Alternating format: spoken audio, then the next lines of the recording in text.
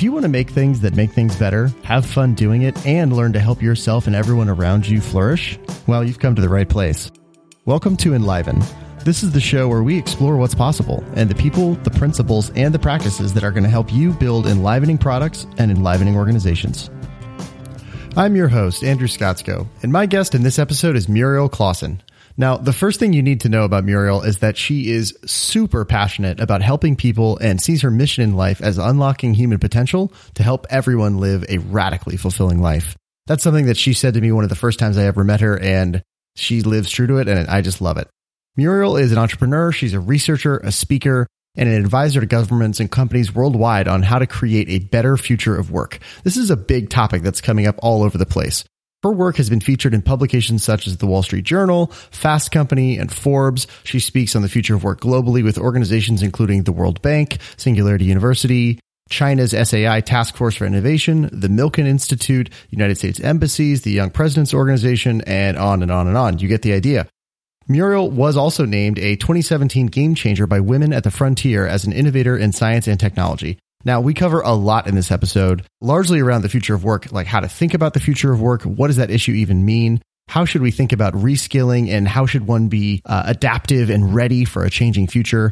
How do we create working relationships that have candor and principles at their core and their foundation?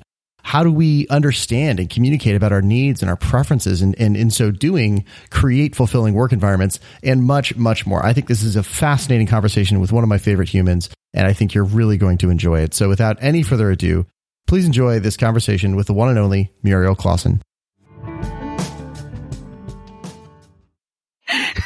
Okay, that's totally where we're going to start. So officially, Muriel, welcome to the show. Thanks so much for taking the time to be here. I appreciate it. Thank you for having me. Of course. So we were right before we hit record. You were just telling me about how you and your co-founder love to yell the Bill O'Reilly "Do It Live" thing at each other. Talk to me about that. What's up with that? Oh, if anyone hasn't seen it, you need to go on YouTube. So Bill O'Reilly, former news anchor, early career. There's a great clip of him trying to film bumper recordings, and he becomes progressively more angry at the teleprompter and ends up just yelling, "We'll do it live," very aggressively. But that has become, anytime things are falling apart around our startup, that has become our joking thing that we shout, "We'll do it live." So, and Andrew and I just had to, we were just saying we better just do it live. We were trying to come up with an interesting plan for the conversation. All the stuff is like, nah, screw it. We'll do it live. We're going to do it live. Yes. And my co-founder is, he's from South Korea, and he says that is like the quintessential American clip for him. That Bill O'Reilly shouting, "We'll do it live." Yes. So why? I don't know Why what that says about us. What about that? Like, if you asked him, what about that makes it like quintessentially American for him? I think it's how he's, doing the surface acting. He goes back into character, and then he's like so angry again, and just this emotion and big energy. I think that's a stereotype we carry. Yeah. Have you seen, but this is really, well, it's actually kind of related. Have you seen the new documentary on Netflix called American Factory? I haven't. I need to see that. I'm very bad at watching television.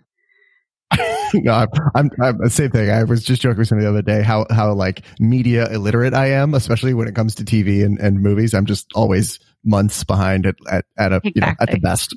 Yeah. And it's not something I'm proud of even. It's more that I just forget that that's an option, and I'm like, what should I do right now? And it just never comes up in the list of things to do. I don't know. You know what? That's probably I'm going to say writ large, that's probably a good pattern in your life. Just having known you for several years now, I'm guessing that's a good thing. It's probably one of the reasons you're so engaged and prolific in all the things that you're doing. But the reason I was thinking about the American Factory thing was it's very relevant to the conversation we're having today about the future of work. It's about a Chinese company buying and reopening a big American factory, an old GM plant in Ohio. And they talk a lot about the cultural differences between for Chinese and American workers working together. And I was curious, because I know you've done some work in China. Yeah. What's that been like, as someone who pays very, very close attention to workplace cultures and people in the workplace? Like, what has stood out to you as you've explored that in both of those cultures? Yeah. I mean, I love cultural differences. I think you see them in many, many small ways. I think the thing I'm always struck by, though, especially when I was doing some work in China, is how similar people are. That's always the thing I come away with. I think people think of China as this really, really different culture than the United States. But at the end of the day, you're there. Everybody's, they get grumpy, they get hungry, they get happy, they laugh, they cry, families are families, workplaces are workplaces. The funny difference, though, that stood out to me is how we write contracts. So in the United States, how so? We hedge against negatives, and we explicitly say what those negatives could be. That is not how you write a contract in China. That's like bad luck for the company. That's a way to like shoot yourself in the foot, and you can't have negatively worded things. That was the biggest difference I saw. And there's other funny stuff like that, but it's only the little stuff like that. It's never the big things. It's never the big human things. Yeah, that makes sense. But I'm really curious. So how do you write a contract in China? With a lot of nuance. I'm glad I'm not a lawyer. I'm guessing that takes an entire team of lawyers from both cultures. Yeah, it's just a different way of even thinking about it, it's fun. It's fun to think about. I don't know. But yeah, we really hedge against negatives in our culture. It's interesting. We're very comfortable with that. Have you read the Culture Map by Erin Meyer? I haven't. Should I read it? I think you'd be very interested in it for a lot of reasons, including the China thing we were just discussing, but also given that you have a lot of interest in workplace cultures, and as we'll spend a lot of time talking about, like how people work together well and make that a great experience for everybody. But basically, the reason I think you might be interested in that book is I think she's a professor at, and I always say this wrong, is it INSEAD in Paris? Is that right? Oh, sure. Yeah. Close enough. Yeah, sure. We'll go with that. We'll go with that. I always screw up how you say that, but it's a very well-known business school in France.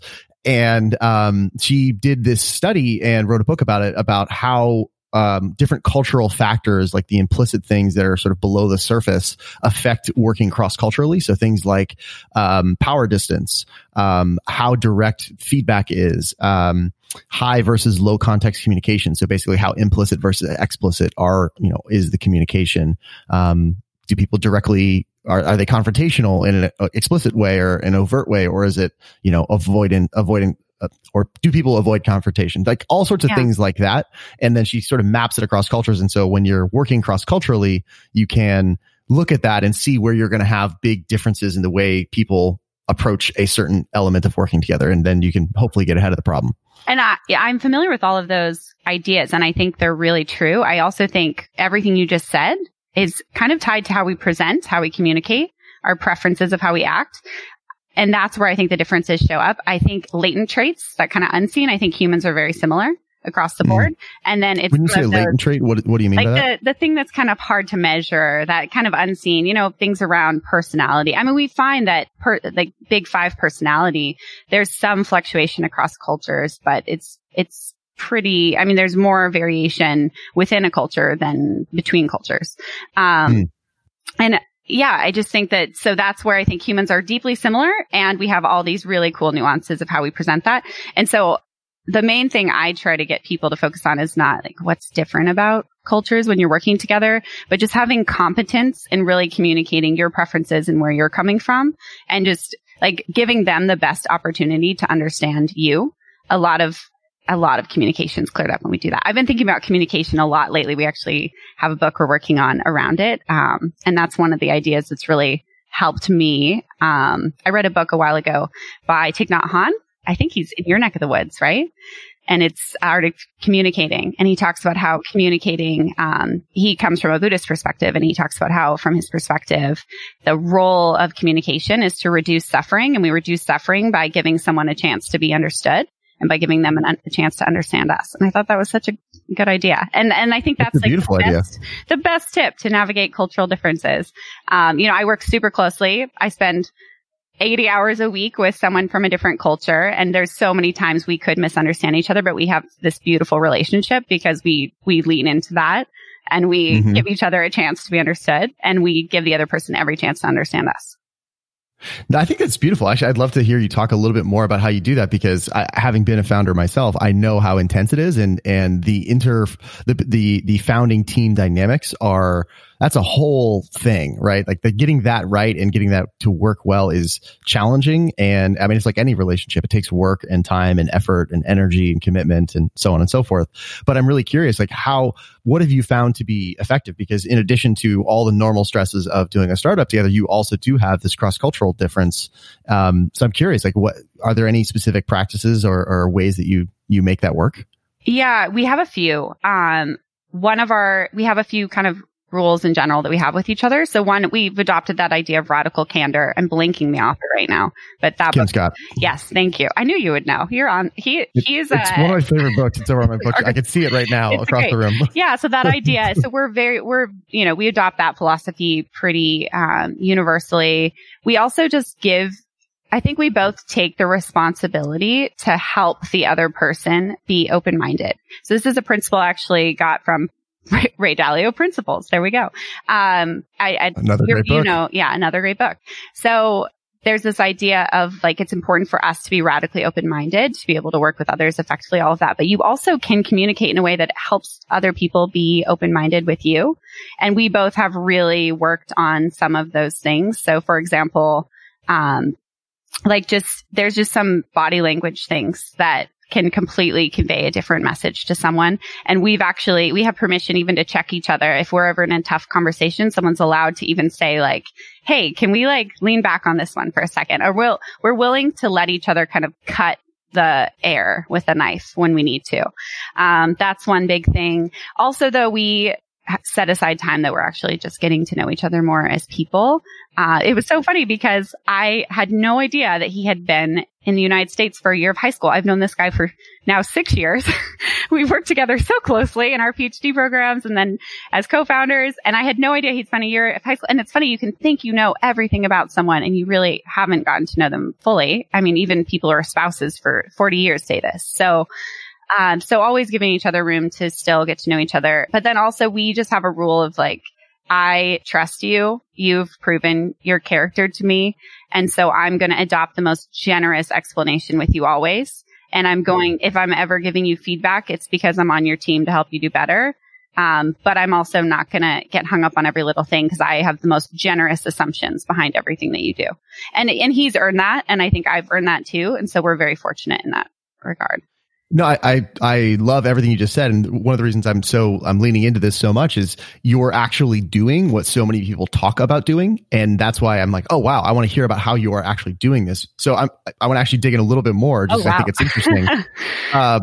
Because this is honestly, these topics have come up throughout this podcast and these are recurring themes. And so I want to, here's a new opportunity for myself and for the listener to learn from someone doing it. So I want to seize that opportunity. Yeah. So, I'm really curious, how did you, I think where a lot of this stuff seems like it falls down, and I'm curious if you agree with this, and please disagree if you don't, is setting it up, like creating the agreements, creating the structures so that you can actually have this dynamic seems where a lot of people fall down. Like once you're up and going, like you know how to do this now, you've got a rhythm together. That's wonderful. But how did you get there? Oh yeah. No, the biggest problem people make in every relationship is we wait until we have problems to try to do like the right things. And it's so funny.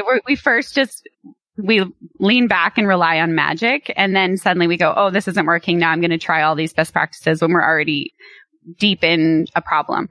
And that's just, you can get out of that, but that's just so much more challenging. So we are explicit and proactive with everything. So did you like you had a conversation even before you were, right when you were starting? What was that conversation? So we talked about what was important to both of us. We even made room for both people to share, like, what are your concerns about working with me?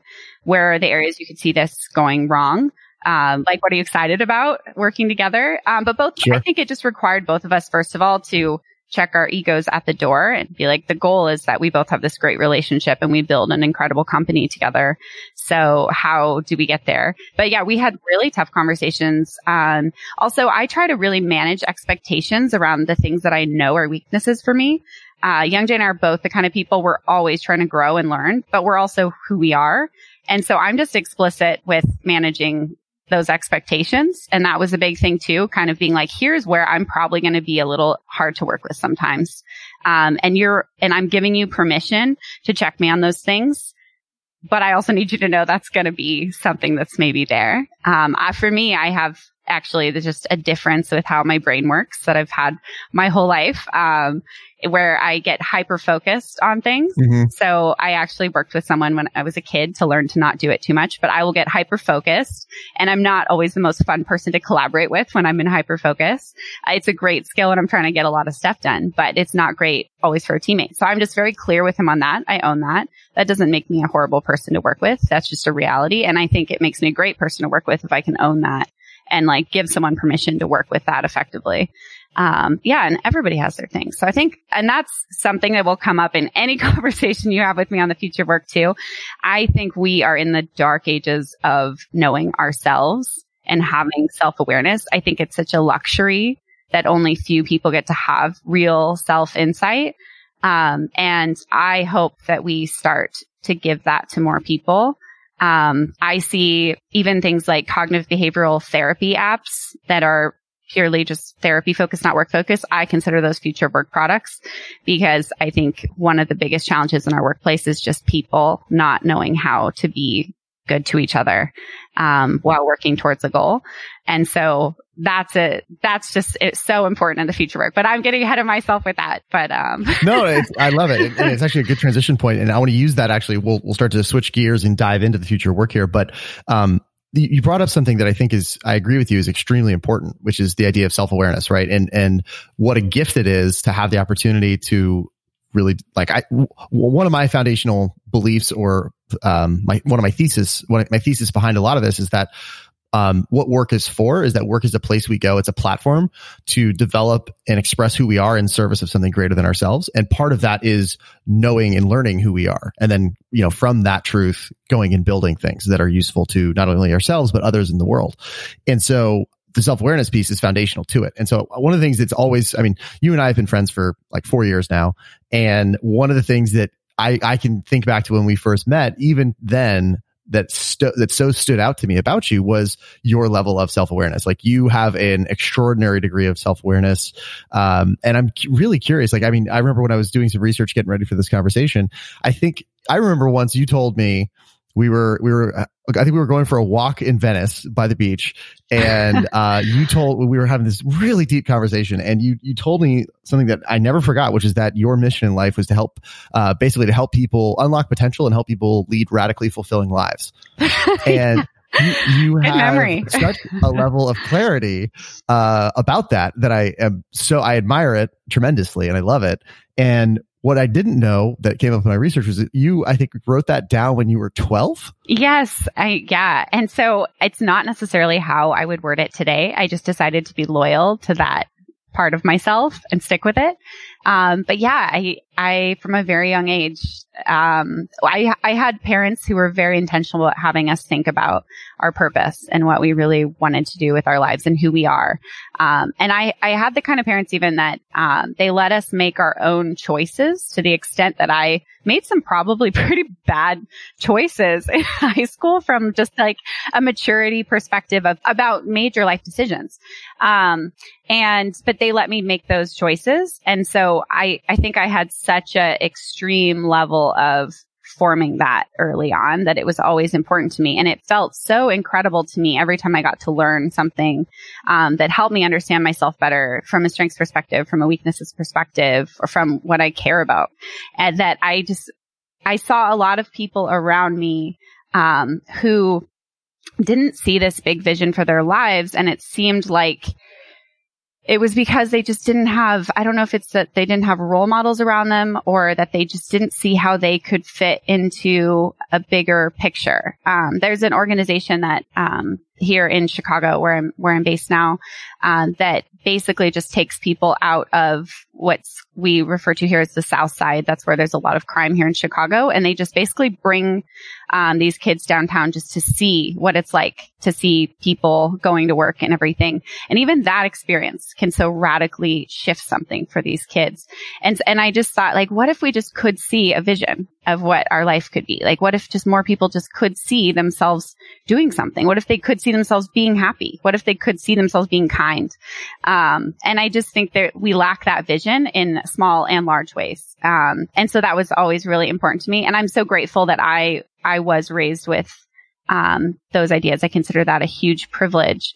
And I don't think it's the only way to be, but it's something I thought that a lot of people could benefit from. And it's what I wanted to work on. I love it. What was it like? Because you reached a level of clarity at 12 that many people far later in their lives are still trying to get to. Yeah. How did you do that? I was a weird kid. I mean, I was at a hospital and someone escaped from a TB ward who was having some mental health challenges, and I got infected with tuberculosis at 9. Wow. So I had a very different year at kind of a pretty formative age, and I'm fine. I was, awesome medical system worked great for me. At that time, I was able to get great treatment, which I feel very fortunate because people do die from that disease around the world still.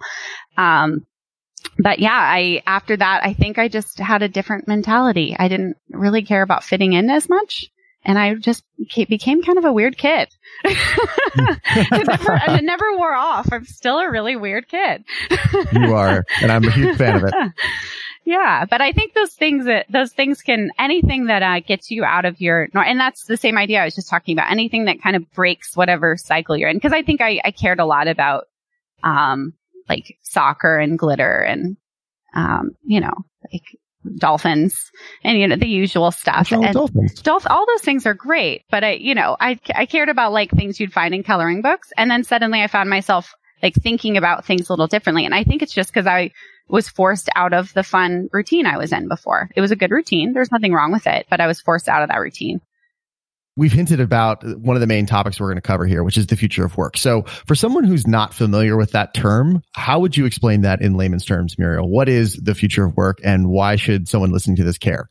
So I like to section it off into a few different things because I think that's part of why it's hard to define, because work is such a big word. So I think there's the future of the workforce, which is, I think, what people were initially focused on. That is like, how is labor actually changing over time? What supply and demand around labor is, what's that picture going to look like? What kind of job opportunities are going to exist? How do we mitigate risks around that? I think that's where the future of work conversation started. So I think that's still where a lot of people's minds go, but that's future of the workforce to me. I think there's this new kind of branch, which is the future of kind of the experience of working. So that could be anything from like, how do we help people work together more effectively? That can be anything around just how do we make work a more positive thing in people's lives, just inherently like the act of doing it. That can also be how do we get people working on things that are meaningful for what our world needs.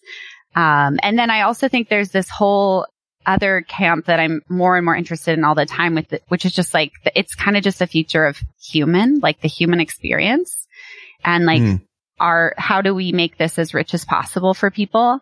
And we can align that with ROI. I mean, my company, we are doing something that I believe is really, really important for the human experience, but it still is actually meeting a business need in society. So it's a sustainable thing that we can do. So it's not like it has to be just a fluffy thing, but I think there's this new piece of the future of work where there's some exciting stuff happening around, like how do we actually make that human experience richer for more people? How do we give people access to dignity and meaning in their lives? So we got the future of the workforce, the future of the work experience, and then even more broadly, the future of the human experience. Those are the buckets I like to think in. What does it all mean? What's my definition? You want a unifying definition? If you got one, go for it. I don't know if I do. I'll try. I'll always try. Let's see. I mean, I think when I say future of work, I mean, like, what's the vision of the human experience we want to create around something that's really integral to our lives, work. Mm-hmm. Yep. I'm not a definition person. You know that. That's true. I do know that. I'd rather swim around in an abstract sea of ideas. Let's do that instead. We'll just wade in the tides of these ideas.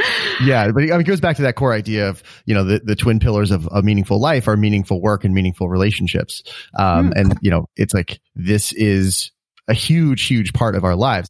what are some of the misconceptions that people have about this idea? Because there's so many articles and videos and people in the news and whatever about, the future of work and robots are going to take our jobs and et cetera, et cetera. And I know you have seen all of that. So what are those big misconceptions, and how would you suggest that someone think about that instead?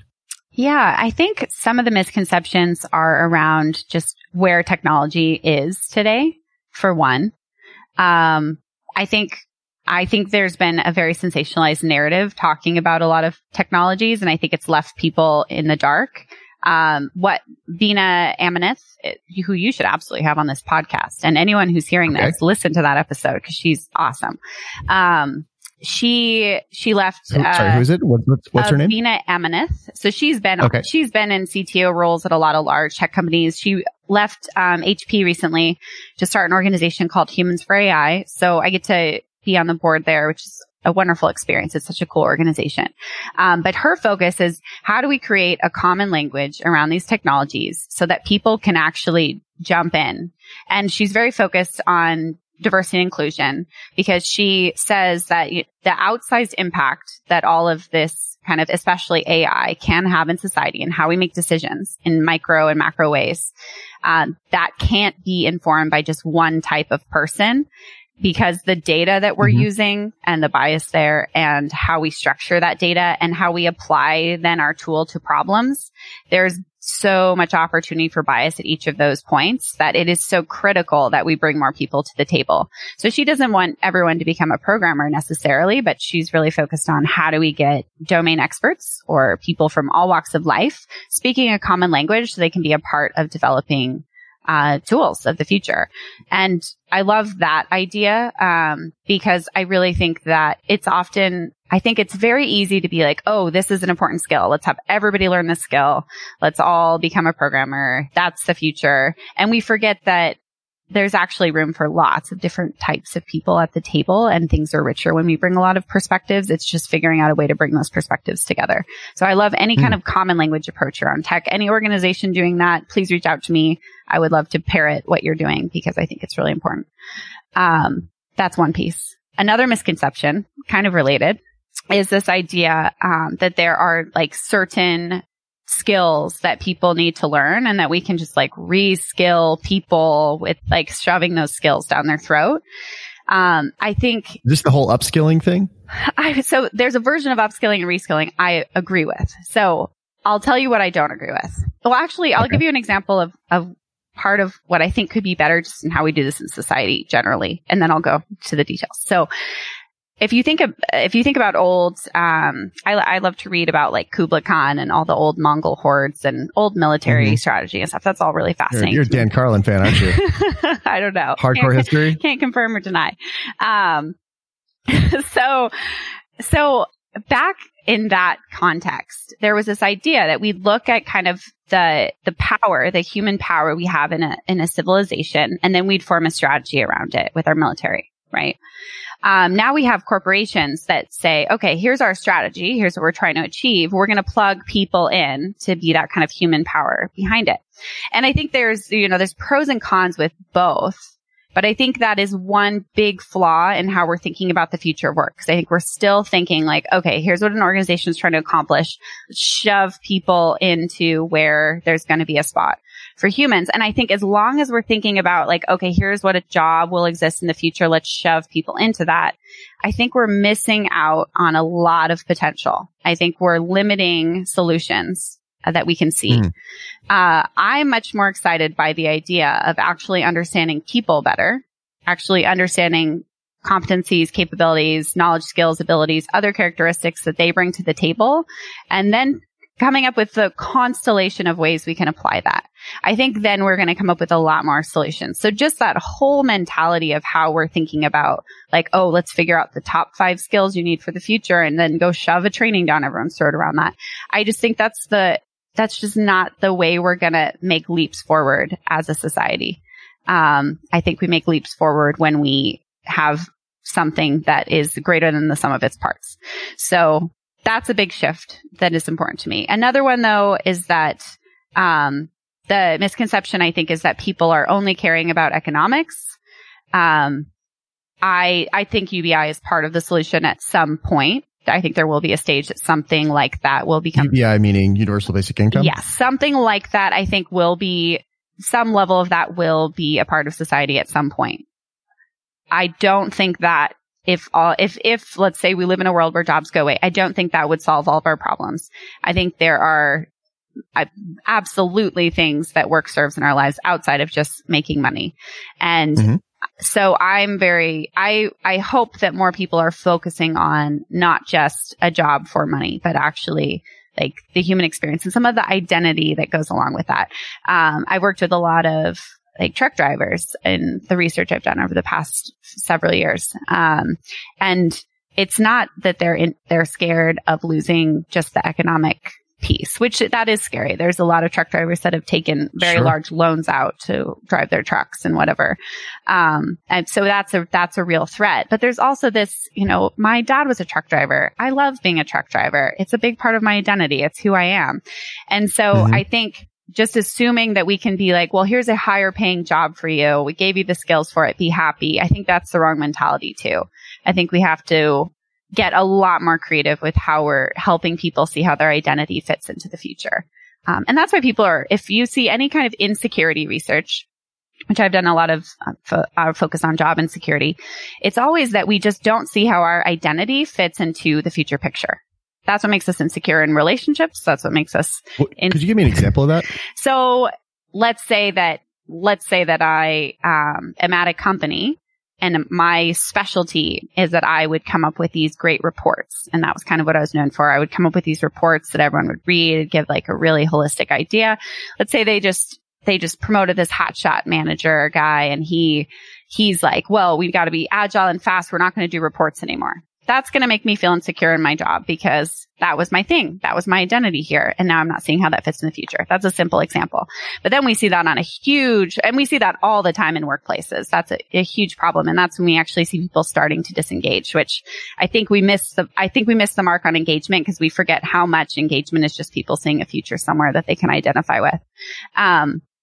And that's a whole broader discussion that I hope we get to have. That's actually tell me more about that, because that's a fascinating definition of engagement that I've never heard before. Well, it's not so much my definition. It's that I'm not so interested in measuring attitudes around engagement if we're not also focused on how do we drive more engagement. I think there are several pieces to driving engagement, but the one most overlooked that I think we can actually make a material difference around, and this is really what my company focuses on, is how do we help people see from a personal identity level, how they fit into the future at their job, or at their company or in the world or whatever.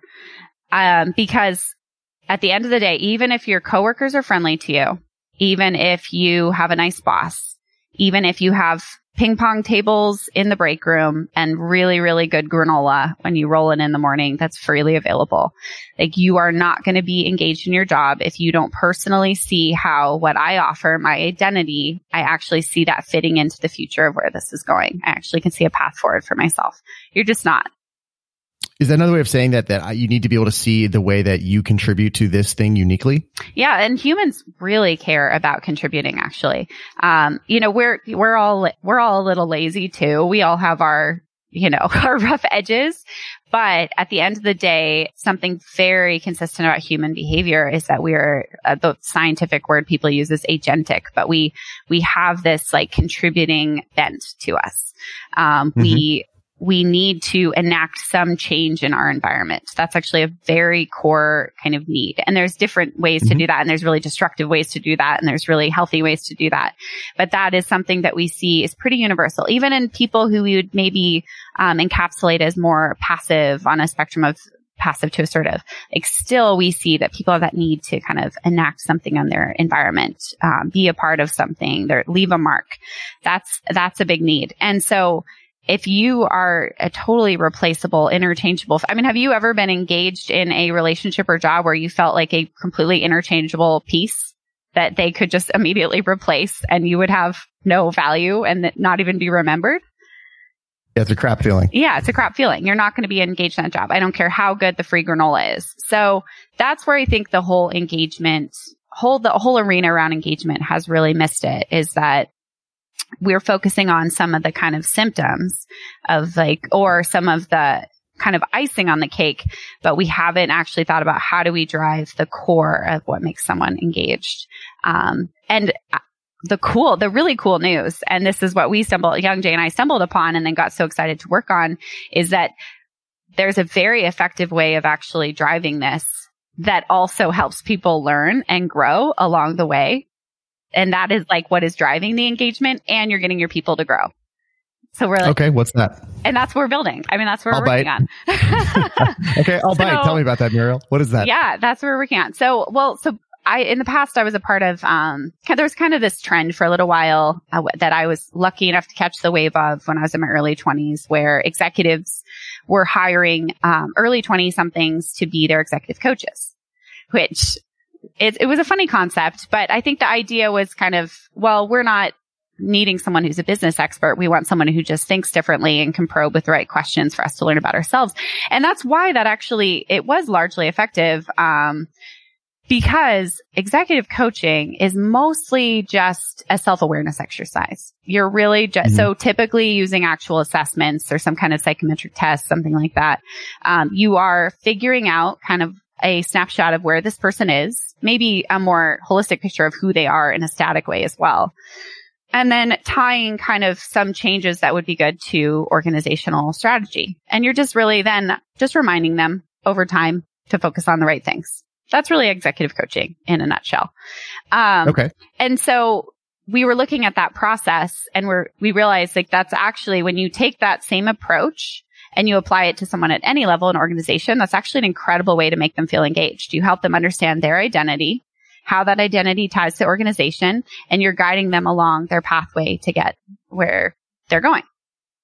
And so we were like, okay, so you can't afford to have an executive coach for every single person in an organization. How do we make that possible? And that's what we worked on throughout our PhD. We were always throwing around ideas of how could we actually scale that.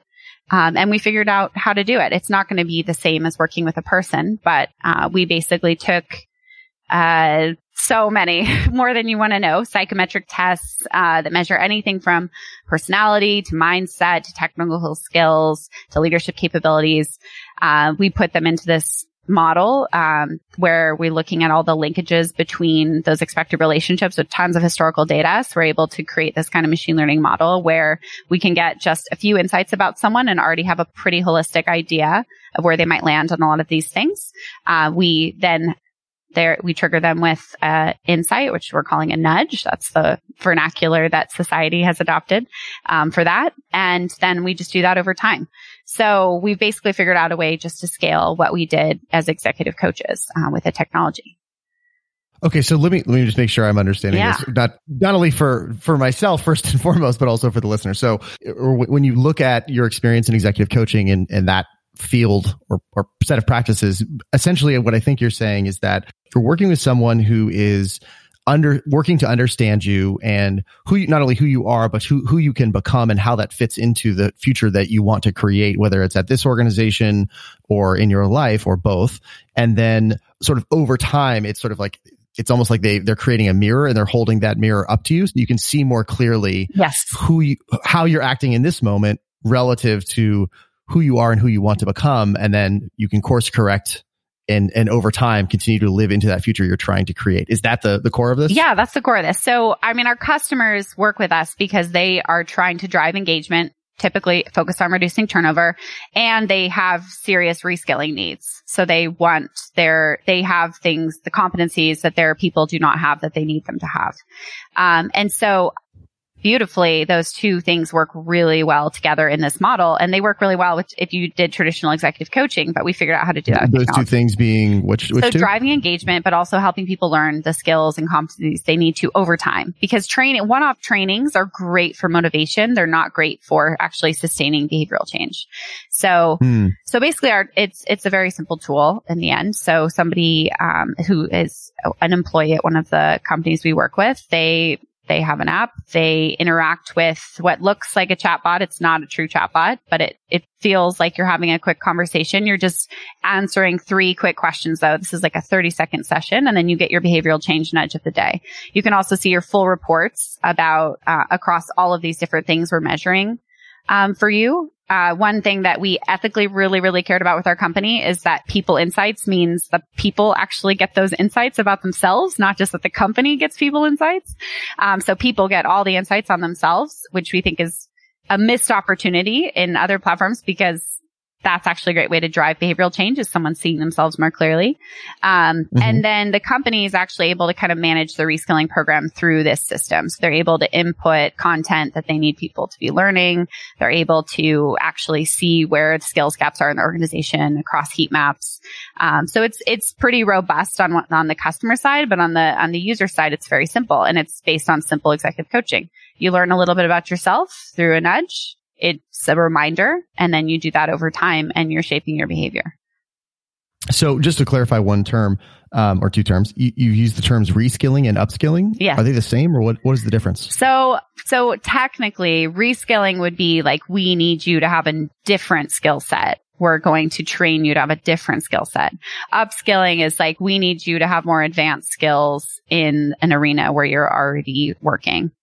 They are used. So it's sort of about whether you have an existing competency or not, and if you're further developing an existing competency, that's upskilling, right? And if it's like you just need a whole new one, that's reskilling. Yeah, except for now, and that's how those words started when everyone was first doing research in the space. That's how it was. That distinction was made. Now no one makes a distinction, and people just throw both words around, and it pretty much just means we want you to learn new things.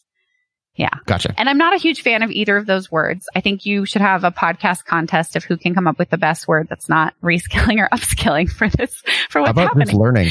Yeah, that one would be good. I think learning, though, then people feel like it gets conflated with other things. But you're probably right. We should probably just call it learning. I want to just try to understand a little bit more about how it works. So someone at one of these companies comes in, they open their app, they do some sort of onboarding process of whatever length. And so that is helping you sort of have cooked up or cooked together a bunch of these psychometric assessments. And then from that, you're sort of building, I think we talked about this at dinner that one time, about like you're building basically a graph of their skills, their strengths relative to what the organization.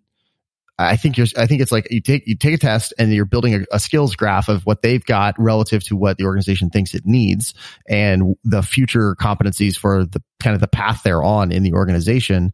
And then presumably you are using the strongest signals in the data you've got to infer the other things they need. Yeah. Is that how this works? That is almost spot on. Yeah. So definitely the last part. So we basically take signal, like the database. So first, let me just back up. So psychometric tests all have a structure behind them, kind of an architecture, where normally we have like a trait we're predicting, and then we have kind of facets of that trait. So let's say we're interested in your personality, then we maybe would have the big five. So like openness would be one of the facets.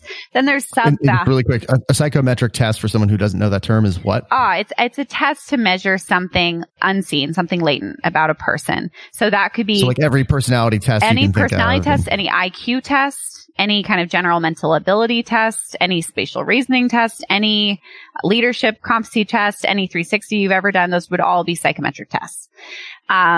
And I've spent way too much time with psychometric tests over the years, so sorry for not clarifying that. So let's say we're trying to predict personality. That would be our trait we're interested in. And then the second tier, we'd look at maybe openness as one of the facets if we're doing big five personality, 5-factor model, which is kind of the one that everyone knows. Within openness, though, there's other sub-facets, which would be things like how intellectual you are, or how fantasy oriented you are, things like that.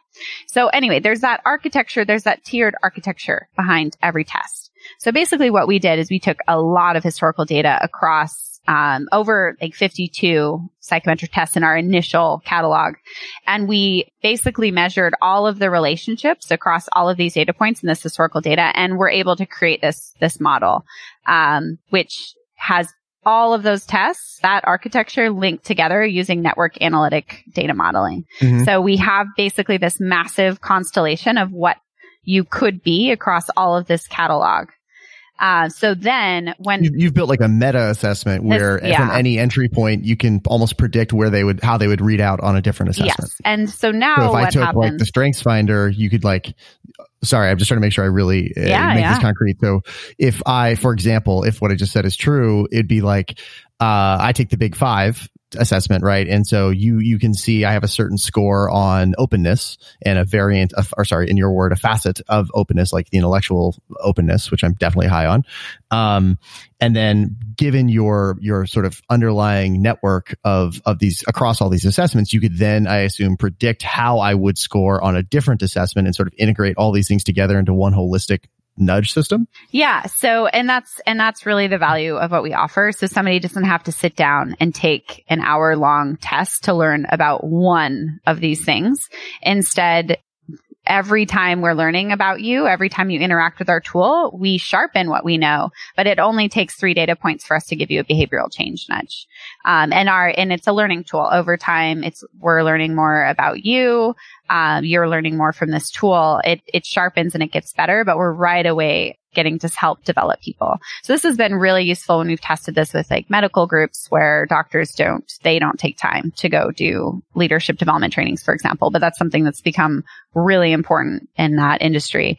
And so this is perfect. It's literally a 2-minute segment where you're very quickly giving a little bit of insight about yourself, and then you're getting your nudge. And that nudge is always triggered by what we see as the most important thing for you to focus on. Sometimes that's going to be weighted by an organizational objective. Some of our customers choose to go that way. Others choose to let it be free form and focus just on the most important competencies, because we've actually rank ordered what is important from a future perspective in terms of general competencies someone could have. So it's a fun tool. It's very simple though in what it feels like, but there's a lot going on behind the scenes with the data. I'm imagining some of the brainstorming sessions you and Caben have had about this, because I can see the overlaps right here. Oh yeah. Yeah. We were definitely raised by the same parents, you can tell. Yeah. So my brother, for anyone listening, my brother is also a founder of a company. It's an anonymous opinion platform called True Public. They collect more insights on Gen Z than any company in the world right now. They do some really interesting stuff, but they basically made responding to, I guess, what are kind of polls, like entertaining by sharing insights back with people. So check it out. There's my plug for my brother. Yeah, there you go. Actually, it is a fun app. Caben and I had a really fun jam session about it like a year ago. I should actually get him on the show now that I think of it. That would be way too much fun. You can't have that much fun. Oh, I think I can. I think I should. So I have 2 questions about what you just said. And this is sort of, we're diving into a little bit of how the sausage is made here and the product side of this. I'm imagining, and you sort of answered it, but I want to just clarify. So if I'm someone taking your assessment, right? And so basically I'm trusting your assessment that it's going to guide me in a good direction for my future, for the future I want to have. The question I would have is, and I'd like you to just expand on this. How are these recommendations being made? What is the North Star you are guiding me towards? And how do I know it's a North Star I'm going to be happy about? Yeah. So we're using established measures in our catalog, at least for the first 52, components, which would last you like over a year of usership. If you just went through our standard plan. There's a lot that we can tinker and change within that. And there's a lot that a company could also insert into our catalog that our system can hold and take you through. So either what you're being brought through is kind of what we've identified are these are well-established models that are tied to important outcomes that are good for people. These are things that are helpful to know, or they are something where there's no necessarily right or wrong answer. We're balancing, which is a big part of what we do with executive coaching. And so that's kind of a model we've replicated. The other side, though, is anything that your organization inputs. We know that for you to be successful in that organization, this is helping you get there, but within the context of who you are. That's something that's important to us, is that there's not one version of leadership, but we're going to figure out like what's the piece that's kind of really important in your organizational context that you do need to get ahead, which people care about that from a practical perspective. Sure. It becomes a lot more organizational driven when we get into the technical skill component that comes in. We always start though first with mindset, second with some core personality, because that also helps us. We actually change how we even nudge your behavior based upon what we learn about your personality, because we know how to reach different personalities better. So it's very personalized. We do some light customization for organizations, but at the bare bones level, like why should you trust that it's getting you in a good direction is because it's based upon years and years of historical data of what did we learn about executives that we're trying to accomplish something and how did we get them to a better place. Nothing is going to make you be like a worse person in terms of character. It's all things that increase like how you are treating people well, like prioritizing effectively, making, prudent decisions, thinking critically, understanding how to get buy-in from other people. Anytime we're talking on the soft skill side, it's something like that. Some of those universal things that are effective.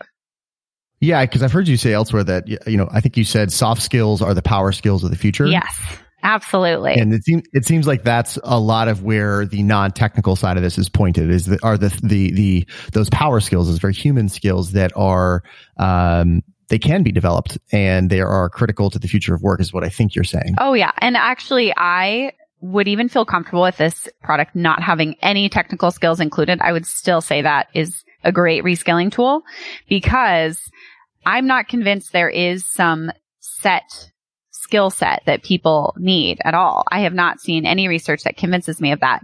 What I think people need is to be very self-aware, very adaptive, and very able to learn in the way that is going to be most effective and proactive for them.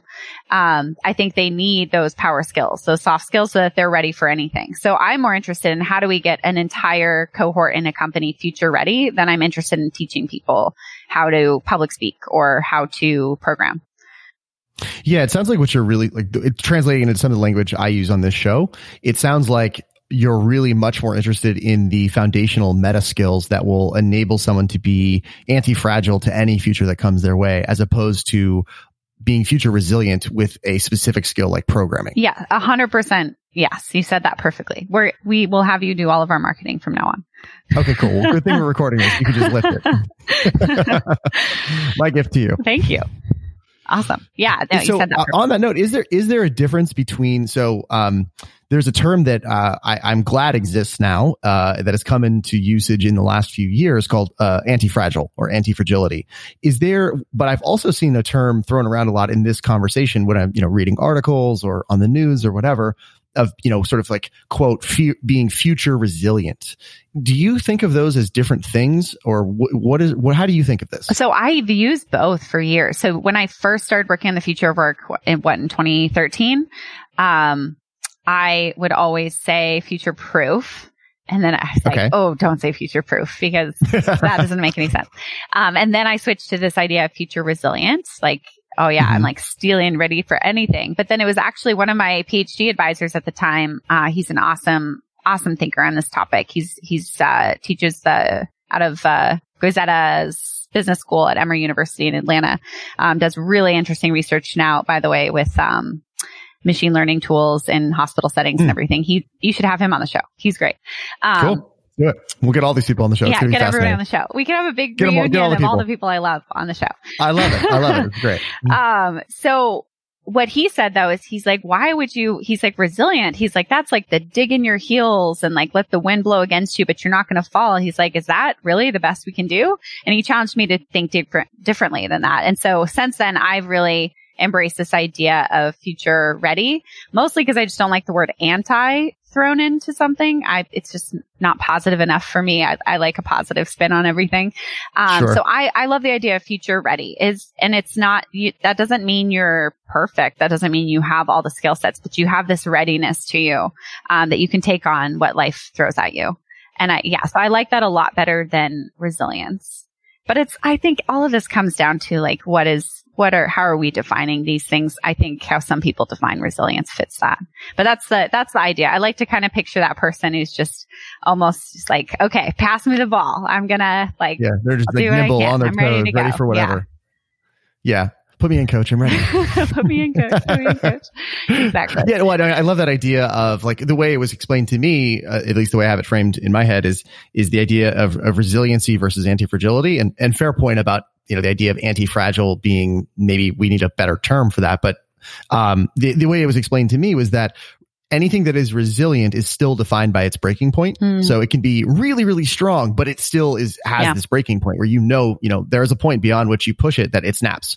Whereas something that is anti-fragile is actually aided by that which pushes it, right? So it's like, it gets stronger the more it's attacked, so to speak, right? And so that is, while that's a bit of a negative metaphor, it is a powerful idea if you could exist in a state of readiness like that, which I think a lot of it comes back to mindset, frankly. Yeah. But, so basically the whole anti-fragile idea, just a different word. That's what I like. Okay, that's cool. I'm down with that. I'm big on language, in my life. Like I hold the language I use with myself to a very high standard of just certain principles that are important to me. So I get hung up on stuff like that, but anti-fragile is a good one. I love that. Love the premise. Okay, good. We're down with the premise, and we'll figure out the terms as we go. Yeah. So I want to zoom back out really quick on just the future of work in general. So what I hope to create for the person listening to this is sort of a context, a foundation to think from, because this is one of those big topics that is going to be around for a long time, and we're all going to have to engage in this topic, whether we like it or not. So I'm hoping we kind of just lay a conceptual foundation for people to think from and start to think for themselves from. So to that point, I have a question. So this is not the first time in history that there have been large scale fears around the impact of technology on human jobs and workforce. Going all the way back to the Luddites, right? This is I think this is officially called the Luddite fallacy. Far further, but the Luddites are probably the best known example for most Americans. Why is this time different? Is it different? And if so, why? Okay. Well, first I want to debunk the idea of the Luddite fallacy. I do not believe the Luddites were wrong, actually. If we look at what happened to the actual Luddites, that community of people, they were economically decimated for 2 generations. We only call it a fallacy because we aren't the people who had to live with the implications of what happened to them. They were right. Their lives were actually destroyed by what happened. So I think that's one important thing to remember, is that history can go on and things can correct. And I actually believe that largely we will come up with solutions, and this will not be something that decimates the human experience or makes our lives horrible. I think we will correct. So what I really care about is the people caught in that transition, like the Luddites were. That remains something always front of mind for me. The most vulnerable populations, how do we make sure that this transition isn't brutal for those people? I'm not a person who believes this is ultimately going to be a bad thing. Over time, I think we are incredibly inventive, and we're going to come up with some awesome solutions that make this better. I also think work is very imperfect. I do not see it as something we need to protect. I think it is something that we need to improve. And so I think shifts like this can be very positive if we seize that opportunity. Very good point, especially about the Luddites not being wrong. That's my soapbox I always stand on, because everyone talks, oh yeah, those silly Luddites, but they weren't so silly. They were right for their own lives. That's true. Yeah. They were. So the question is then, there's a lot of people, and in a much broader swath of the workforce than the Luddites, there's a lot of people who have similar concerns today. And when they look at artificial intelligence, they look at how it's changing things. Is this time different? And if so, why? I think it's faster. So I think that is different. Humans are great with change. We're not great with rapid change. People always say humans are bad with change, but it's not true. We're just not good at rapidly changing. We typically have a period of dissonance, accepting change. So I think the pace is probably the number one thing that concerns me. But I still think that there's so much we can do within that. And I think that some of the very things that will cause some of the problems the sticky problems we have to solve, I think can also be tools for some really great solutions to make work better. So that's what I'm focusing on. I think regardless, a lot of these technologies are going to be adopted in ways that replace jobs. So I just say, let's get really busy thinking about how we can also use these technologies or whatever other tools we have in our toolkit to make work better, to make opportunities for people. So that's what I'm working on. No, I love that. And I'm right there with you. It's something I'm actively researching right now. Is these changes at this point are inevitable.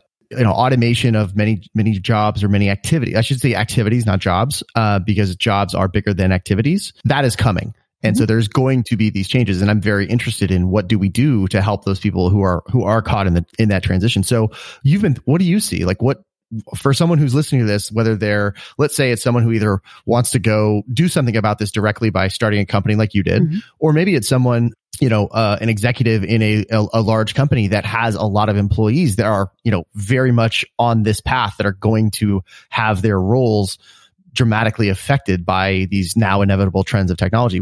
What should we do about this? So there's so much to be done at different levels. So one area that I think anyone can make a difference, is just helping with the whole awareness piece. So there's a great story. I'm going to blank on the source on this one, so you can dig it and put it in the footnotes. But there's a woman in a town in Tennessee. Her town had been an experimental place where they had really fast internet or something. Great connectivity. I forget what it was.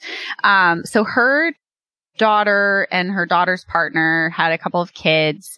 They ended up, unfortunately, being victims of the opioid epidemic. They weren't able to have the children anymore.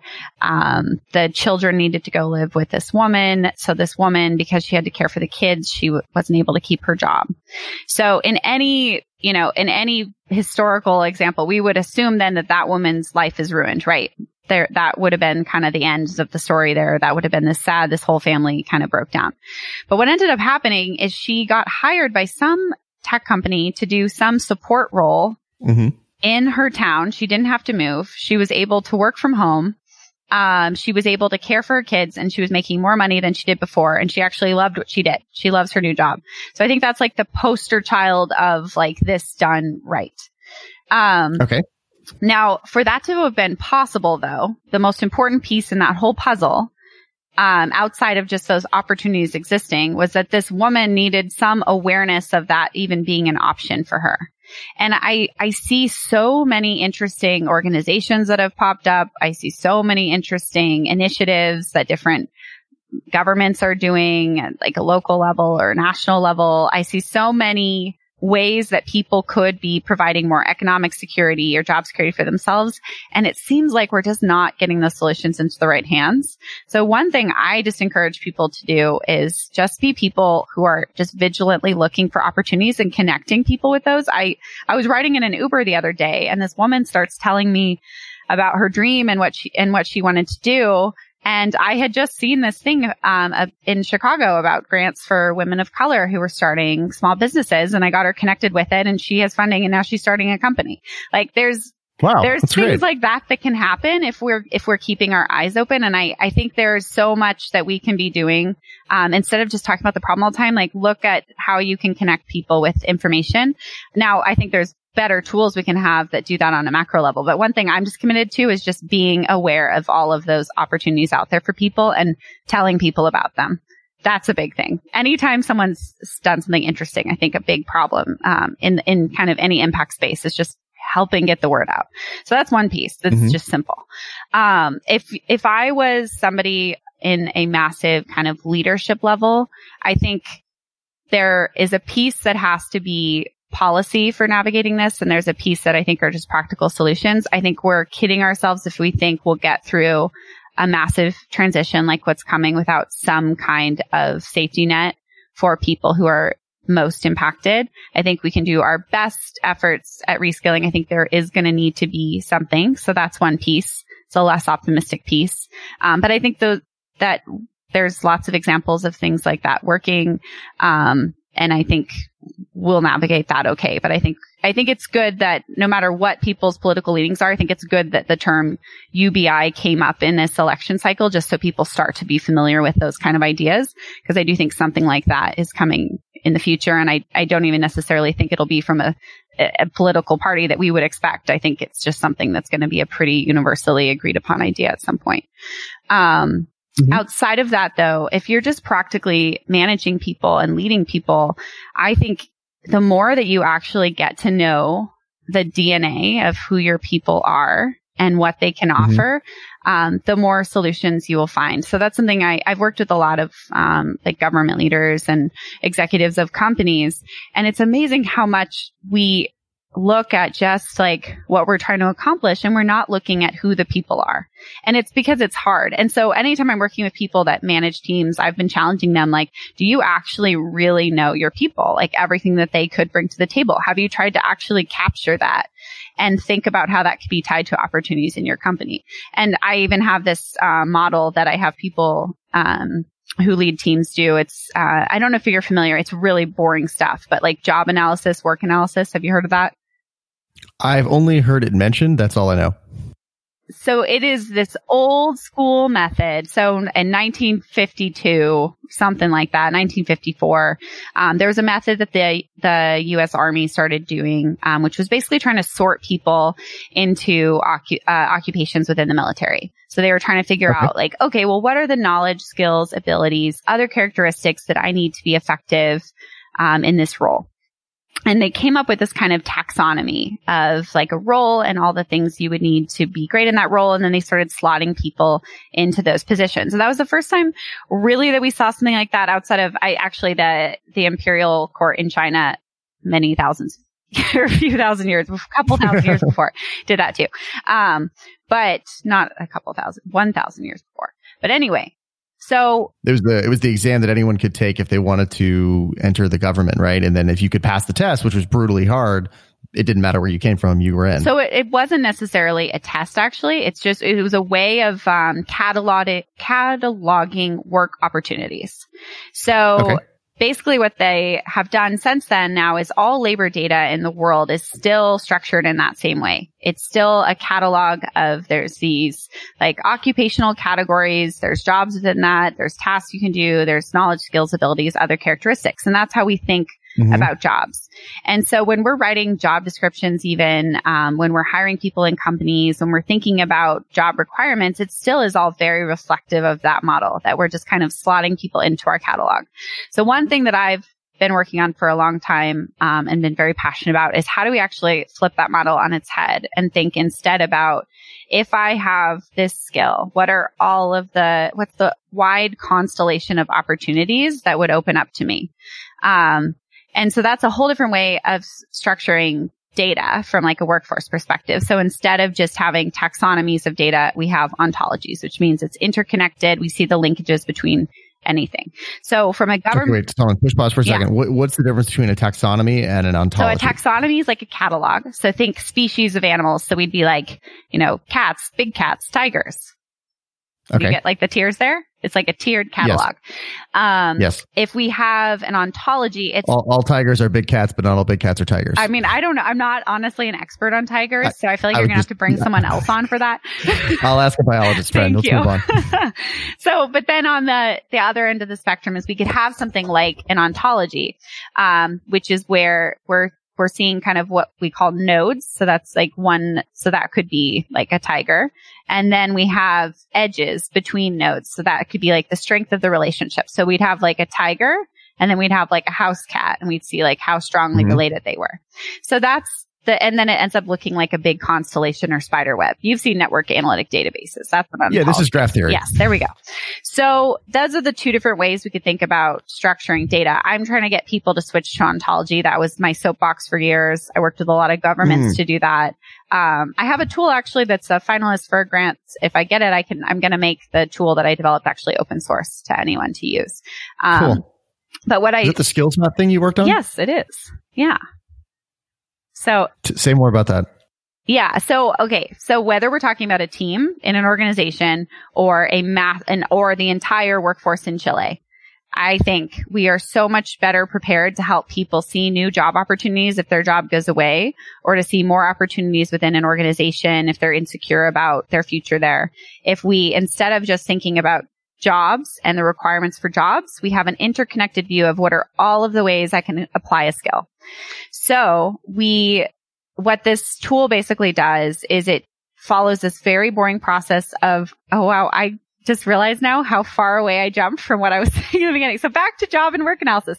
That's how boring it is. I can't even get through talking about it. But it's a useful tool. So job analysis though is basically a way that we go through a job and actually capture at a very nuanced level what are all the components in this job: knowledge, skills, abilities, other characteristics, KSAOs. I've said that so many times on this podcast. That's the world I live in, is KSAOs.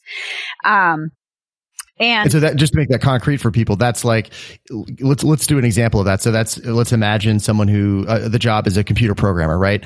Can you take that example and just give us a simple version of it? What are the K, S, A, and O's for, say, a programmer? So knowledge, you're right. Knowledge is something that it's like information that you learn, which is, I think, going to be the least interesting part of our KSAOs as we move forward with technology. Skills is like something that you learn how to do. And so maybe knowledge would be like, okay, I know that if I balance like fat with acid when I'm cooking, that it's going to taste better. Skill would be like actually getting a feel for how to do that and practically cook something.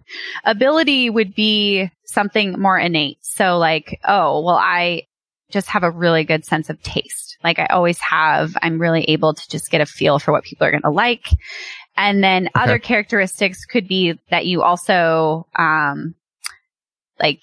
you also happen to have kind of a quirky look to you. So you're like perfect for a celebrity chef. Like you just have that quirky look that just kind of fits. That doesn't really necessarily directly fit, but it like helps you be successful there.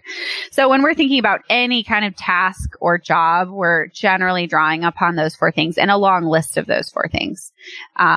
Within a person. So you can there's almost a taxonomy at play here of you have these KSAOs at the bottom level that then roll up, you sample from knowledge and skills and abilities and so forth and to compose a task basically. Right. And then you have, or a task or an activity. And then you have just basically this portfolio of these KSAOs, I guess. And at the end of the day, you end up calling that giant portfolio a job, with air quotes around it. Is that fair? That's fair. And so instead of actually structuring the data, so it's the same data that we're getting. It's the same KSAO data. Instead of structuring that in the catalog where that's at like the bottom and that's like where we get our details, but we have a job above it and we don't look at KSAOs between jobs. We're just interested in them within jobs. Instead, now we're saying, well, let's make that the focus of this entire database and let's look at all the connections across all of these KSAOs and then how that could relate to a task opportunity or a job opportunity. It's just a different way of capturing the same idea, but it materially changes how we can think about a work transition. For sure. So to try and make a really overly simplistic visual metaphor, it's almost like a taxonomy is imagining it like a ladder, being structured like a ladder where one rolls up to the other, and then the other one it looks more like a spider web. Yeah, that's fair. Yeah. Okay, cool. And so by shifting from the ladder to the spider web, you can have many more transition points and abilities to adapt than this very rigid, hierarchical, almost vertical of like, oh, well, your ladder is no longer, your ladder's gone. Bye-bye. Yeah, Sorry. your ladder's gone. Now it's like, oh, I have this lily pad and God, I'm making so many metaphors mixed up. I'm sorry, listener. I'm sorry. This is how my brain works. So now I have some node, some point in the web, and then I can, instead of being dependent on one ladder that may no longer exist because it's now totally automated, now I can pivot from this one spot in the web to another thing that's connected to it, even if it's in a different, job or role, but it still leverages that same cocktail of KSAOs that I have. Is that the idea here? Yeah, that is. And so basically, the tool that I was working on for a while that hopefully very soon will be open source and anyone can use it. It just basically creates a common language of how do we collect that KSAO data. And then it gives you a tool to structure it, along with other data and opportunities in your workplace or at a workforce level. And so that was really important to me to do because I saw so many incredible entrepreneurs or people with not-for-profits or people doing government initiatives that everything they were trying to do was more difficult because of how labor data was structured. So a lot of the tools in this space, they rely upon labor data, and labor data is just not structured for that kind of proactive shifting idea that is behind a lot of solutions people have in the future work. So I basically just thought is like, people are not going to build as good of tools to solve this problem until somebody fixes this. So that's what I worked on for a long time throughout grad school. It was really fun. It's a horrible way to try to make money, but it's something the world needs. So open source tool soon, hopefully. It's finalist for a grant. We'll see what happens. All right. Fingers crossed. Fingers crossed. I love that. So, and I think, as I'm listening to you, I'm thinking about this issue a lot right now. In capitalism, there is a pattern that is predictable, which is that industrialization or commodification, which automation is a force driving, unlocks new higher order systems. Meaning, if you have automation, which is this, this trend, this force now that is driving many roles, the activities that make up many roles today. I'm trying to use the right terms here. So there are many activities that largely compose jobs today that are going to be automated. So they're going to become effectively commodities that are no longer worth having a human do, because you can have a machine do it for far cheaper, more reliably, et cetera, et cetera. That's the scary bit, right? That scares people's identity and sense of where they are and what they can bring to the world.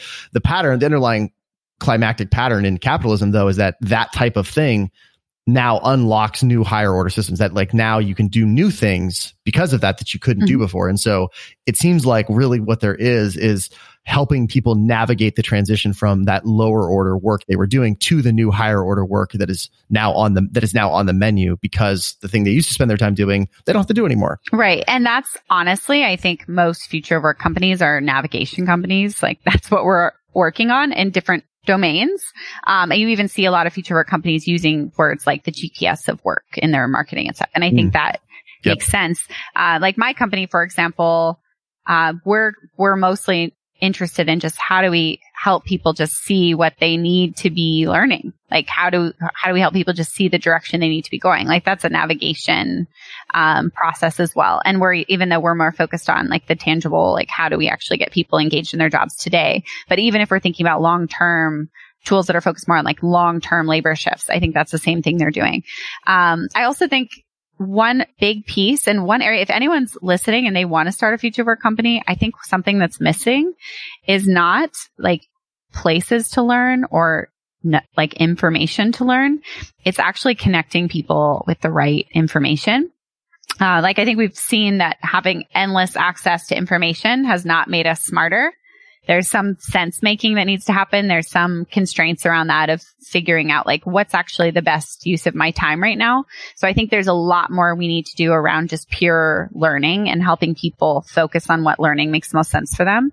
I think that relates to kind of the story with the woman who ended up with that job that allowed her to take care of her grandkids. I think that there's so much that people could be doing for themselves that actually would be positive for them. But it's just how do we connect people with that? How do we help people make sense of where to go and what's right for them and what's the next best step? One thing you definitely don't want to do if you are a coal miner whose job just got disrupted, the last thing you want to do is invest time and money in learning something if it's not even going to be a good opportunity for you. So that's a paralyzing situation to find yourself in, especially if everyone in your community was a coal miner, your parents were coal miners.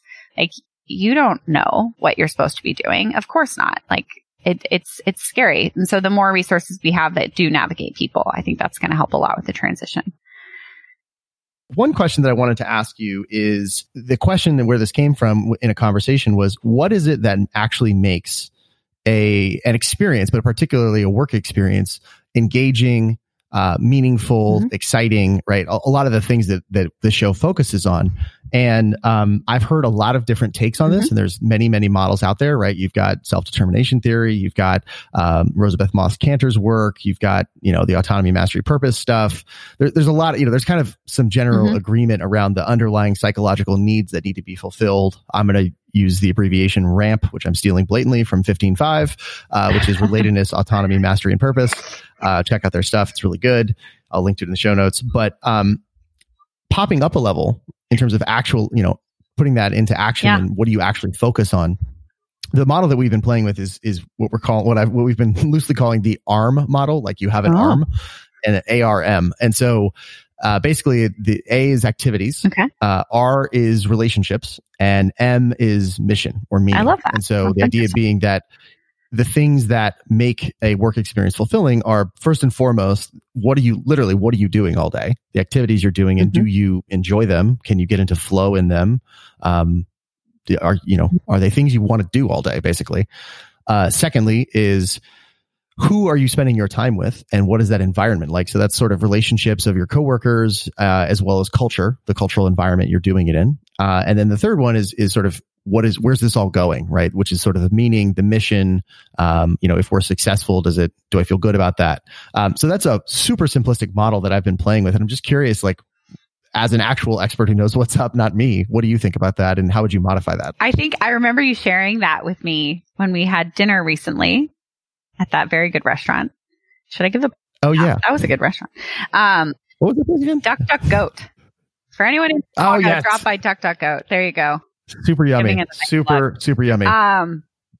Very good Chinese food. Yes. And lots of vegetarian options, despite the name, for all the veg heads. True. We did not. Yeah, we ate veggie that night. It was very good.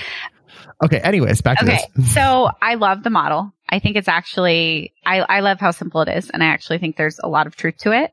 The piece that I think I'm obsessed with right now, I would put as a foundational piece beneath that, which is just self-insight. And that has become my obsession lately, because every time I look at models of how to get people engaged at work, models of how to get people to learn, models of how to help people navigate change, models to make people future ready, I keep coming back to, you first have to have some level of self-awareness, some self-insight, some ability to create a concept of yourself, an identity. Everyone, like, we all are the protagonist in our own story. And I think we really forget that when we're trying to make people engaged at work, or when we're trying to help people feel fulfilled at work. I think we really forget that people are their own protagonists. And so I would put that under that. And then I love the model. No, this is great. I love this. So let's take a couple of minutes and actually do we're going to put me in the hot seat for a second. Oh. We're going to turn the tables here, because this is always interesting and fun. And this will also make it concrete for the listener. And plus, I'm just curious, so we're going to do it anyway.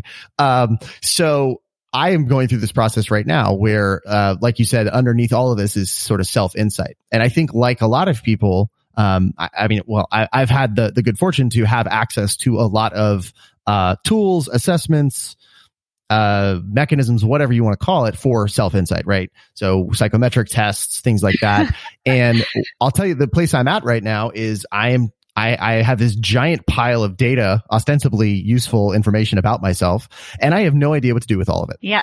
And so I'm literally looking at a note on the other side of my screen right here where I'm trying to compile all this stuff and synthesize it into something useful. And I'm like, I'll tell you some of the things that are in here. There's the VIA character strength test. There's the DISC assessment, the Kolbe assessment, Strengths Finder, strength-based leadership, Big Five personality, the imperative purpose tool, Spark Type, Enneagram, Genius Habit. Like, there's all this stuff, right? Like, I've got like 15 of these things. So, and I know, because I've had other people talk to me about this, that I'm not the only person who's crazy in this way. So what do crazy people like me do in a situation like this? Well, first of all, thank you for helping keep the lights on for all of us psychometricians out there. It's very kind of you to personally bankroll our lifestyles. I do my best. Appreciate it. $12 at a time. That is honestly part of why we created Anthill, because I think there is so much beauty in compiling a lot of different insights. I think there's a lot we can learn from each of those, but I think it can become a mess without some kind of sense making that brings it all together. And so I think anytime you're working on learning all of that about yourself, there's only so much that's digestible for us at any specific time point. And I think we have this desire to get to, like, what's the most important thing. And with a tool like Anthill, you can, I believe. But when it's you, I would just say look for a theme. Humans are great sense makers. That's one of the, I think, most difficult to automate skills. Look for a theme and just nudge yourself with it continuously. Get a nameplate, but that people used to have on desks in like the 80s, and just write the word. Like, maybe you need to be a better listener, which you don't. You're an incredible listener. I should be a better listener. So you could listen and just look at it every day. That is how you would actually get the most out of those. I think the biggest problem is that we come up with this massive strategy of character change and all these things we're going to work on, when really, like, we're going to do best if we find an important thing and we give ourselves just a micro dose reminder that we focus on. So I think, every year I choose a word of the year, which a lot of people have started to do. I've done it since I was a little girl. I don't know when it became a trend, but it helps me so much because it's so simple. And it's one of those things that in those moments when you are your lowest self, you're so below the line, you're hungry, you're tired, you're frustrated, you can still bring a word to mind. It's hard to bring like a whole picture of everything you want to work on and everything you are to mind, gotta be but you can bring one word to mind. You always can. And so that's what I try to always encourage people who are like you, one of those self-improvement ninjas who's focused on everything, is just try to synthesize it down to one thing. And then as soon as that feels embedded in who you are, move on. And that's really what nudging technologies like Anthill are focused on automating, but it's something you can do for yourself in that way with all the tests you have. But I know you're going to want the best thing. So you're going to kill yourself trying to figure out which thing you should focus on, but just pick one.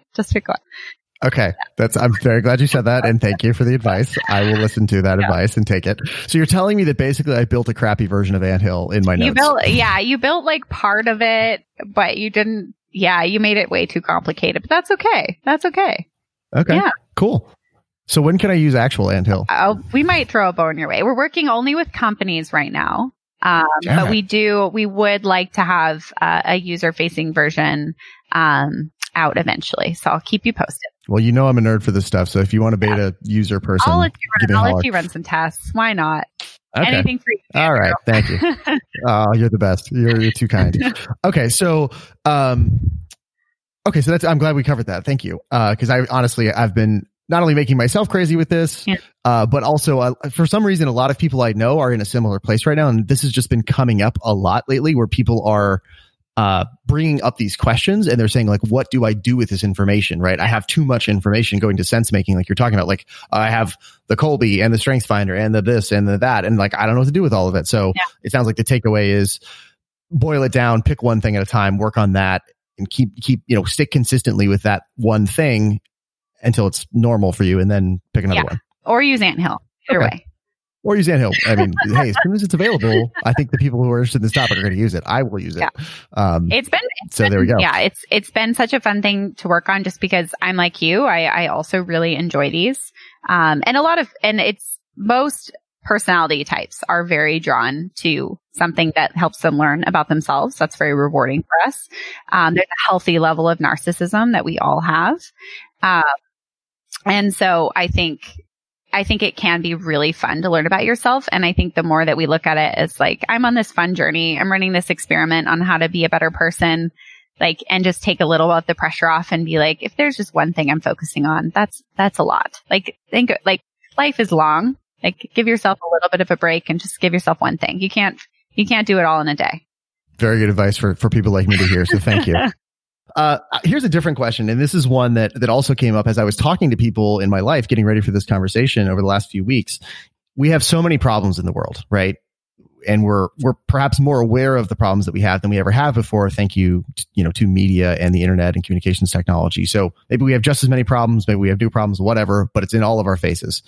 And the question is, why ought someone work on this issue, like the future of work, relative to so many of the other pressing problems, like, for example, the climate crisis or, the food system or diversity, pick your thing here. Oh, okay. I feel really passionate about this actually. So as someone who has spent years measuring individual differences on so many metrics, I can assure you that there is someone out there for every problem. There is someone that's going to be fired up about every problem and like voraciously trying to solve it if they're living their best life.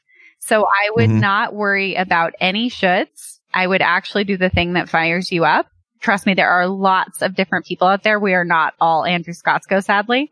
And so thank God. Like pick the thing that you actually are going to identify with. If we don't identify with something, as I've said this whole podcast, we are not engaged with it. We do not need a bunch of climate scientists who aren't excited to be climate scientists. That's not going to help.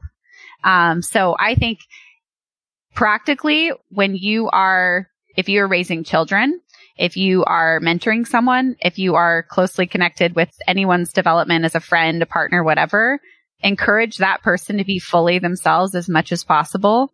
Push everyone in the direction of their own true north and then get busy doing the thing you're actually excited about. I think that's wonderful advice. How do you when you advise people about that, how do you advise that they go about that? Because there's a lot of advice about how to, quote, find your purpose, find your true north, find your whatever you want to call it. How have you done it, and how have you seen that be effective when you've advised people? It's a process. One of the rules I have a group of young female scientists that I've mentored for a while, and a lot of times they'd come to me and they would say like, okay, I'm thinking about quitting my job. I'm not fulfilled. And I would always ask them like, oh, what's the bigger yes? Like, what's your big yes that you're going toward? And they'd be like, no, I just don't like my job. And I'd be like, oh, so what's the thing that you're going to do now? And they'd be like, no, I just don't like my job. And I totally think there's a time and place to quit a job. I've done it. I get that, our mental health is paramount and you've got to protect that at all costs. But I think sometimes we get so trapped in this idea of like focusing on what we're not liking in a situation. And then we have this ambiguous fantasy that we're heading toward, where instead I really encourage people when they're in painful situations to actually sit in that and see what is a contrast to that. I actually think some of our best times of figuring out what we care about is in seasons that are a little painful. And I think that too often in this discussion, we are encouraging people to run away from pain. And I will tell you in my life, all of the best things that have ever happened in terms of clarity for me or direction for me have come out of a lot of pain and a lot of stuckness. And I think we need to embrace that a little bit more than we do. But also protect your mental health in the process is my caveat there. So until you have a bigger yes, I actually encourage people to sit in the discomfort. I think it's an incredible motivator. I think it's very hard to go from good to amazing. I think it's a lot easier to go from painful to amazing. And so that's what I mostly encourage. I think. Is that just because of like the relative difference is bigger? Like going from something that's terrible to something that's good feels amazing? I mean, I just think of principles of human motivation. We're difficult creatures to motivate. We get very comfortable very easily. And typically we're not actually motivated to go after something great. We're just motivated to relieve pain. Yeah. So I just think it's a better place to come from, finding your purpose. That's why I think some of the people I am most inspired by have had the most difficult backgrounds. I mean, people who have been abused. One person I really admire what they've done. You'd never know it getting to know them. They were trafficked as a child. People who grew up in poverty, people who have come from countries where you would never expect them to have access to the kind of education they were able to get for themselves. I mean, I think we see that overcoming a lot because of that principle of motivation. This is such a fascinating thing. And it reminds me of some of the conversations that you and I had and that also went on in the larger group when you and I were both fellows at Singularity U together a couple of years back. And one of the questions that I remember came up that I don't think ever really a clear answer emerged, but I'm curious if you have an updated take. As you said, many people have had to overcome some tremendous difficulties and challenges in their life. And we find that very inspiring, right? They've had to overcome trafficking or lack of education or opportunity or, whatever the case may be. And that is inspiring. And also, there's a lot of difficulty there and you wish that people didn't have to do that. But for people who haven't, ironically, for people who haven't had that challenge, sometimes it seems like they are the most lacking in directionality, in a sense of purpose, because they haven't had that thing that happened to them that they had to overcome and that gave them that sense of meaning. For people like that, what have you seen to be effective in terms of them tapping into this sense? Yeah, it gets back to something we talked about earlier, which I encourage them to break a routine. I think a lot of times, so you can have kind of your mirror neurons work pretty well. We can experience something through someone else's experience. And I think exposing yourself to more things. I think the people who have it the toughest in life from a psychological perspective are the people who had a really easy, cushy life and they've only ever hung out with people just like them. I think that's a really sad way to live. And then you've probably met people like that. There's no real lows. There's no real highs. They're just kind of bopping along. I think the only way to break that is to get out of your routine, break your routine, do something that feels markedly uncomfortable for you and different for you. But that's a personal choice that you have to make. Right. You got to mix it up. Yeah. But we all have we all have things that work for us and things that work against us. We all come with a constellation of advantages and disadvantages, some way more privileged than others. But I would argue that even some of the things that we think of as like, oh, that person should have it figured out. They have every privilege you could possibly have. Those people don't always make it happen. And I think it comes back to what we're talking about now. I think there's a challenge component that is critical for growth. I think that if we had an equation for growth, like whatever is in that equation would have to be multiplied by challenge. And if challenge is 0, I don't think you're ever going to grow. You mentioned way back in the beginning, you're writing a book. Yes, but that is still... What's the book? That is still so under wrap. We don't even have our working title. But I have two... That's fine, but what's it about? Two awesome co-authors. One is an academic and one is an executive at a large tech company. And we're from 3 different generations, bringing a few different perspectives, talking about the future of communication. And we have this model we've developed of basically kind of getting back to what I was talking about in the very beginning, as you said, of how do we actually start to understand each other. As we're navigating all of this incredible change and this pace of change, it will never be more important for us to really understand each other and to be just really competent communicators with one another and to start to even relieve some of each other's suffering through giving each other a chance to be understood.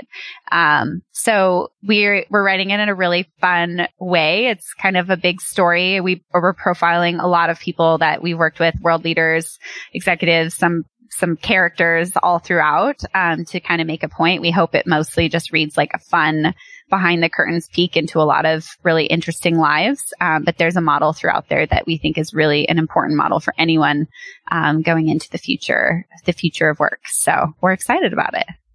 Yeah.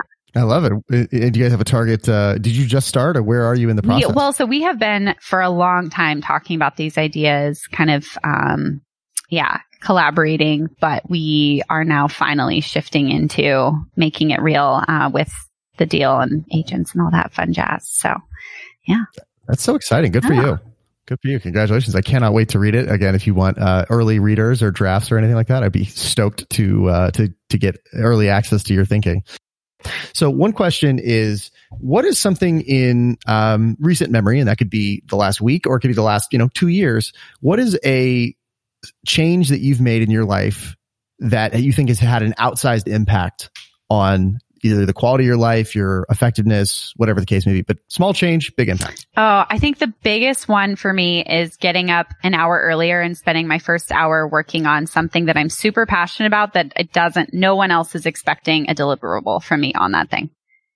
That has been huge for me. And sometimes I work on things that are very personal and sometimes I work on things that are actually just related to what I'm working on. But it's kind of that with budgeting, that pay yourself first mentality. I just started doing that with my time and it just sets a tone for the day that is really awesome for me. Yeah. I love that because I think before we hit record, we were talking about Warren Buffett and Charlie Munger, and it reminds me of Charlie Munger's whole thing about sell yourself your first and best hour of the day. There we go. Yes. Is that where you got that from? Maybe. I don't know. One of my favorite videos on YouTube is it's a black and white video of Charlie Munger for 40 minutes, just explaining mental models in a totally monotone voice and with no illustrations, just reciting them. If anyone needs something to do on a Friday night, I highly recommend you check that out. So I don't know. I probably did get that inspiration from them and didn't realize. Yeah, no, it's great. It's I think it's his famous speech on the psychology of human misjudgment. Which also goes to the other book that's sitting on my desk right now, which I highly recommend. I'm nerding out on this right now, not done yet, but it's called Seeking Wisdom from Darwin to Munger, and it's written by a guy named Peter Bevelin. And this is one of these books that I've been meaning to read for years, but it's like a condensed. I feel like this is one of those books where it's like if Charlie Munger, if you were able to bottle his brain up into something, this would be like part of that. I will check that out. So thank you. Unfortunately, there's no audiobook. I wish there was, but it's like one of those it's one of those books where I'm like, I'm going to be really glad I read this. I can tell. Yes. Those are the best. You have such a level of self-awareness and nuanced thinking. Who or what has so profoundly shaped your thinking? Oh, there's so many. There's so many people who inspire me. It feels like unfair to try to encapsulate it. Or maybe recently. Honestly, let's say the last couple of years. I think actually the broad answer is it's a very, very rare person I come across that I don't immediately find a reason to be inspired by them. Like, I actually think there is something really, really incredible in everyone. And I think I learned that from my dad. My dad has this deep appreciation for literally everyone. And I saw him live that way, growing up. And yeah, I think that's why it feels difficult to answer that question. Outside's impact recently, I was really, I think, profoundly touched by, I never got to meet her, unfortunately. She passed away last year, by Mary Oliver. I can be a bit too kind of in my head, cerebral, a little robotic sometimes, moving through, executing on all the objectives I have for myself. So I intentionally started to insert into my life poetry and even dorky. There we go. Also, even very dorky. Andrew just showed me a mug for anyone hearing my reaction. So I started to be drawn to things like poetry, and even this is the dorkiest thing about me, I started doing needlepoint because I was like, okay, that's totally opposite from being in my head. I'm just working with my hands, stitching something for who knows what reason. And I think Mary Oliver, since I started reading her work, have you ever read anything by Mary Oliver? Oh, I highly recommend. So if you want to read some poetry, I highly recommend Devotions. That's a collection of a lot of her best works. There's one in particular on death that I'm going to send you right when we hang out because it's so beautiful.